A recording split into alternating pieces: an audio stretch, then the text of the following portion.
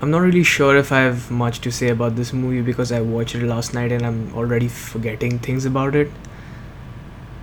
So, from what I remember, this is a movie about Kareena Kapoor getting married and her friends are there. That's pretty much it. So, Sumit Vyas asks Kareena Kapoor to marry her, and she's like, okay, cool, but not really, whatever. And then her friends decide to show up and help her get through the wedding. Sonam Kapoor is a divorce lawyer, Swara Bhaskar is a divorcee, and somebody get this woman a nicotine patch because she really might have a problem which they don't pay too much attention to. There's Shikha Talsania, whose father is still upset at her for marrying a non Indian.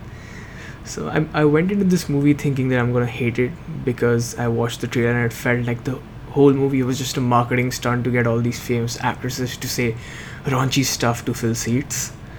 Well, I wasn't completely wrong.